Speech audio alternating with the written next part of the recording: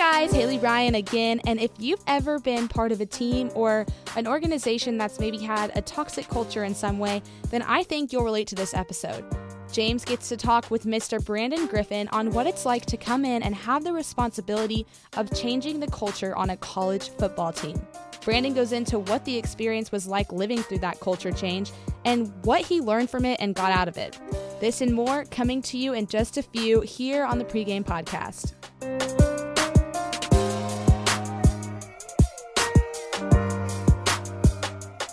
What's going on, everybody? Back at it again with the Winning Edge Game-Changing Retreat. And tonight we have Brandon Griffin with us. Brandon, say what's up. Hey, how's everybody doing? Brandon, what's going on, man? I hope you're not too down. I saw last night Morgan State went home from the MEAC tournament. Yeah, MEAC tournament always gets tough. Yeah, man, I know we always, every year that I played, we lost in the first round, so I know how tough that can be. But in case you guys didn't know, as I just mentioned, Brandon is currently a grad student at Morgan State University, so some HBCU love up here as I'm a graduate of North Carolina A&T. Yeah, definitely. Brandon, man, just to give us a little background info on who you are and what you're currently doing, if you just don't mind giving us some of that information, where you're from, what you're currently doing, and where you plan on going. Born and raised in Baltimore, Maryland. I attend Morgan State University. I graduated in December with my bachelor's in business administration. I'm currently working on my master's in global journalism. My end career goal is to be a college defensive coordinator. So That's what I'm working on right now. Gotcha. Why college defensive coordinator? Why is it that you want to stay at the collegiate level? The collegiate level has always interested me more than the NFL per se, because I'm interested in like developing like young adults and helping them transition into like the rest of their life. So being a college coach gives me the ability to do that. In the NFL, you're working with grown men in a sense that are already kind of like going through their life already. College athletes that's a very like detrimental time in their life. So I want to be able to help college athletes through that time. Absolutely. As a grad student, are you currently doing any work with the football team right now, in which you're able to actually, like you said, work with young men and help develop and prepare them for life? Well, I still have 1 year eligibility left, so this will be my last season coming up. But after that, I plan on staying around and helping out as much as I can, help out the younger guys, make sure they're okay, teach them anything I can before I get out of here. Right. Last year of eligibility coming up, man. College sports. It's nothing like being a college athlete. What are you looking for out of this year, and what are you doing to prepare for your last year of playing college football? What I want to get out of this year, I need another MEAC championship before I get out of here. We won my freshman year, and that was a great experience. I want to win another one for the people who weren't there for that one. I want to help send the rest of the seniors out on a good note and help start to build something special here. So those are my goals for this last year. Now, Brandon, you've been there all 4 or 5 years, right? Yes. When you came into Morgan State, did you all have that winning culture, or was that something that had to be developed? It definitely had to be developed. It wasn't something that was instilled in the program.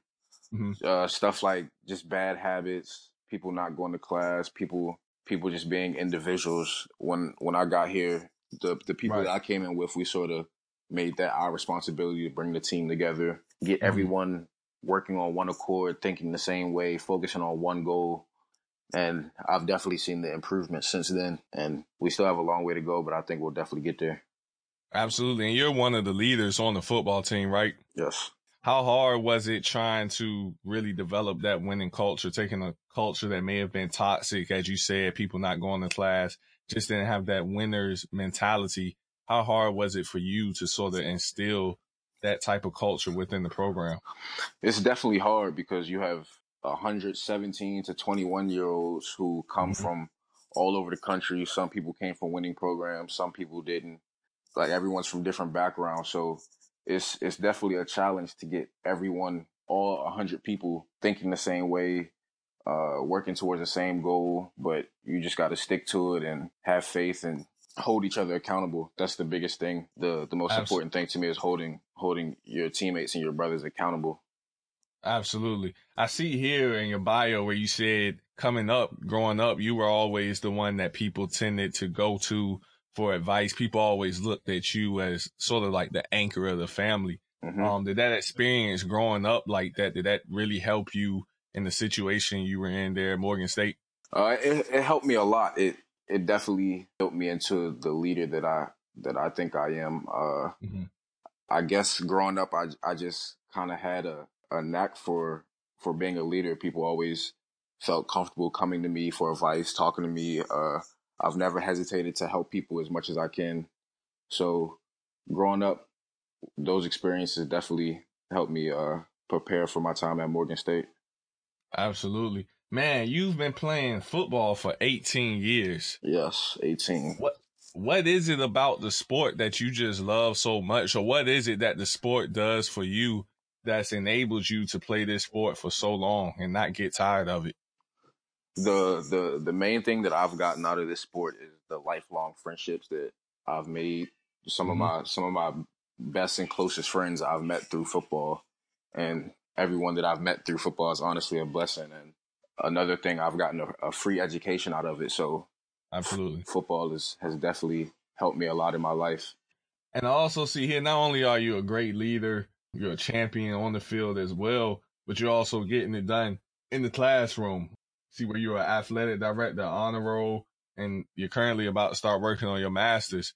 How hard has it been to balance being so successful on the field, putting that energy on the field to make sure that you're producing and also producing in the classroom? And what would you give to any young minds that may be out there aspiring to be college athletes?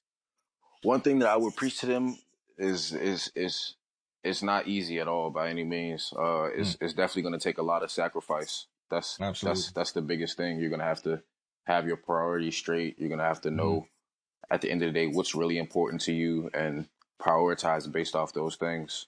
So you have to know that school comes first, and then your sport, and then everything else after that. Man, and one thing you said is sacrifice and priorities. And just to keep it real, both of us coming from an HBCU, we know it's a lot going on campus, man. Exactly. That environment, it gets crazy. So for those that are wanting to go to an HBCU, how is it trying to balance? You got the social life, your athletics, and, you know, being an athlete in an HBCU, it's like, it's second to none. It's an awesome experience. So what would you give to the young minds out there that want to play at an HBCU? Letting them know, how do you balance having fun and also getting it done? I would just say don't procrastinate. Like, the thing that I've learned is, as soon as you get an assignment, try to get it out the way, because especially if you're not doing anything, because you never know what could be coming up later that week, and you wait to do the assignment until Thursday or Friday, and then you find out there's a day party in the middle of campus, and now you're stuck between doing your assignment and going to the day party. So the main thing that I would say is, do not procrastinate. Get all your work out of the way as early as you can, and that way, when the time comes around, you're able to have fun. Right, absolutely. And man, just speaking on HBCUs, just because I feel like we don't get enough recognition, and we aren't held at the highest prestige as other universities.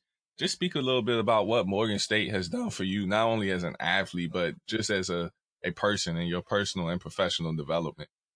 Morgan State has definitely forced me to grow up in a lot of ways. For the people who don't know HBCUs, you definitely have to stay on top of your stuff, because no one else will do it for you. Like, you have to make sure that you have your books, your schedule, your account balance is clear with financial aid and all that kind of stuff. So you definitely have to grow up and be able to do things on your own, because no one's going to hold your hand and do it for you. So it definitely forces you to grow up and teaches you a lot. What drove you to pursue your master's in journalism? Was it someone you met there at Morgan State? Because I see where you were a business major and now you're looking at journalism. So what really inspired you to look at that field as a major, or to get your master's in? Growing up, I was always a math geek. I love math. I always got A's in math, and math came like very easy to me. And since I've been in college, I learned to love like reading and writing more, because it's more of an expressive topic. Like with math, it's numbers, so you're either right or you're wrong. When you're writing, you can express how you feel about something and express it through writing. And if if you're writing something and you back it up, you can't really be wrong, in my opinion. So it's just good to focus on a topic that's so expressive. Through your writing, the writing that you will be doing, what are some areas that you want to really shed light on and express yourself? Some of the things that I've been writing about lately is social injustice, politics, stuff like that. Okay. I did a research paper on Colin Kaepernick and the effects that him kneeling had on NFL ratings. So Okay. stuff involving sports, social justice, politics, stuff like that, music. Those are some of my key points of interest when I'm writing.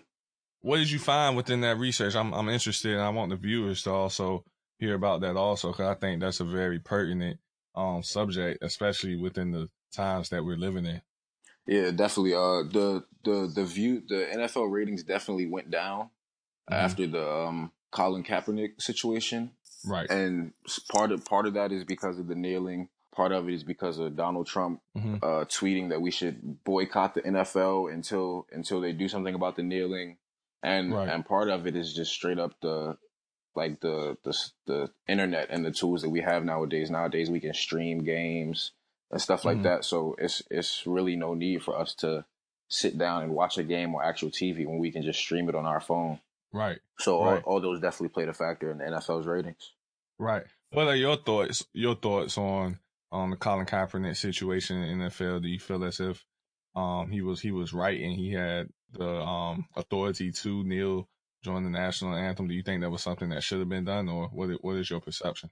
In my opinion, I don't find anything wrong with it. I feel as though he did it in a respectful manner. He wasn't like loud or trying to interrupt the national anthem. All he did was sit down, and then the following week took a knee. It was a silent protest. He didn't cause any trouble. In their eyes, he did, but in my opinion, he did it the right way.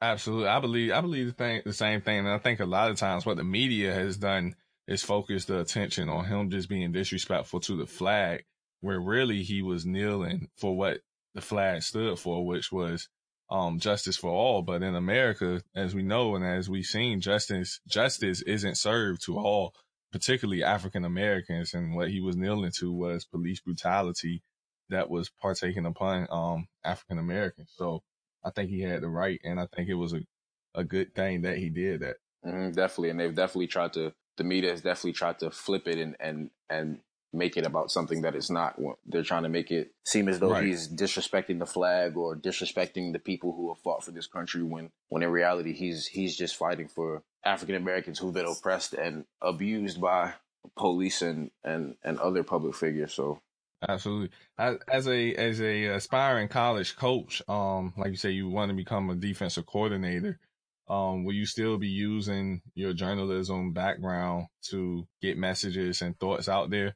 Or do you think you'll sort of just focus more so on the defensive coordinator coaching, or is that something that you'll do simultaneously?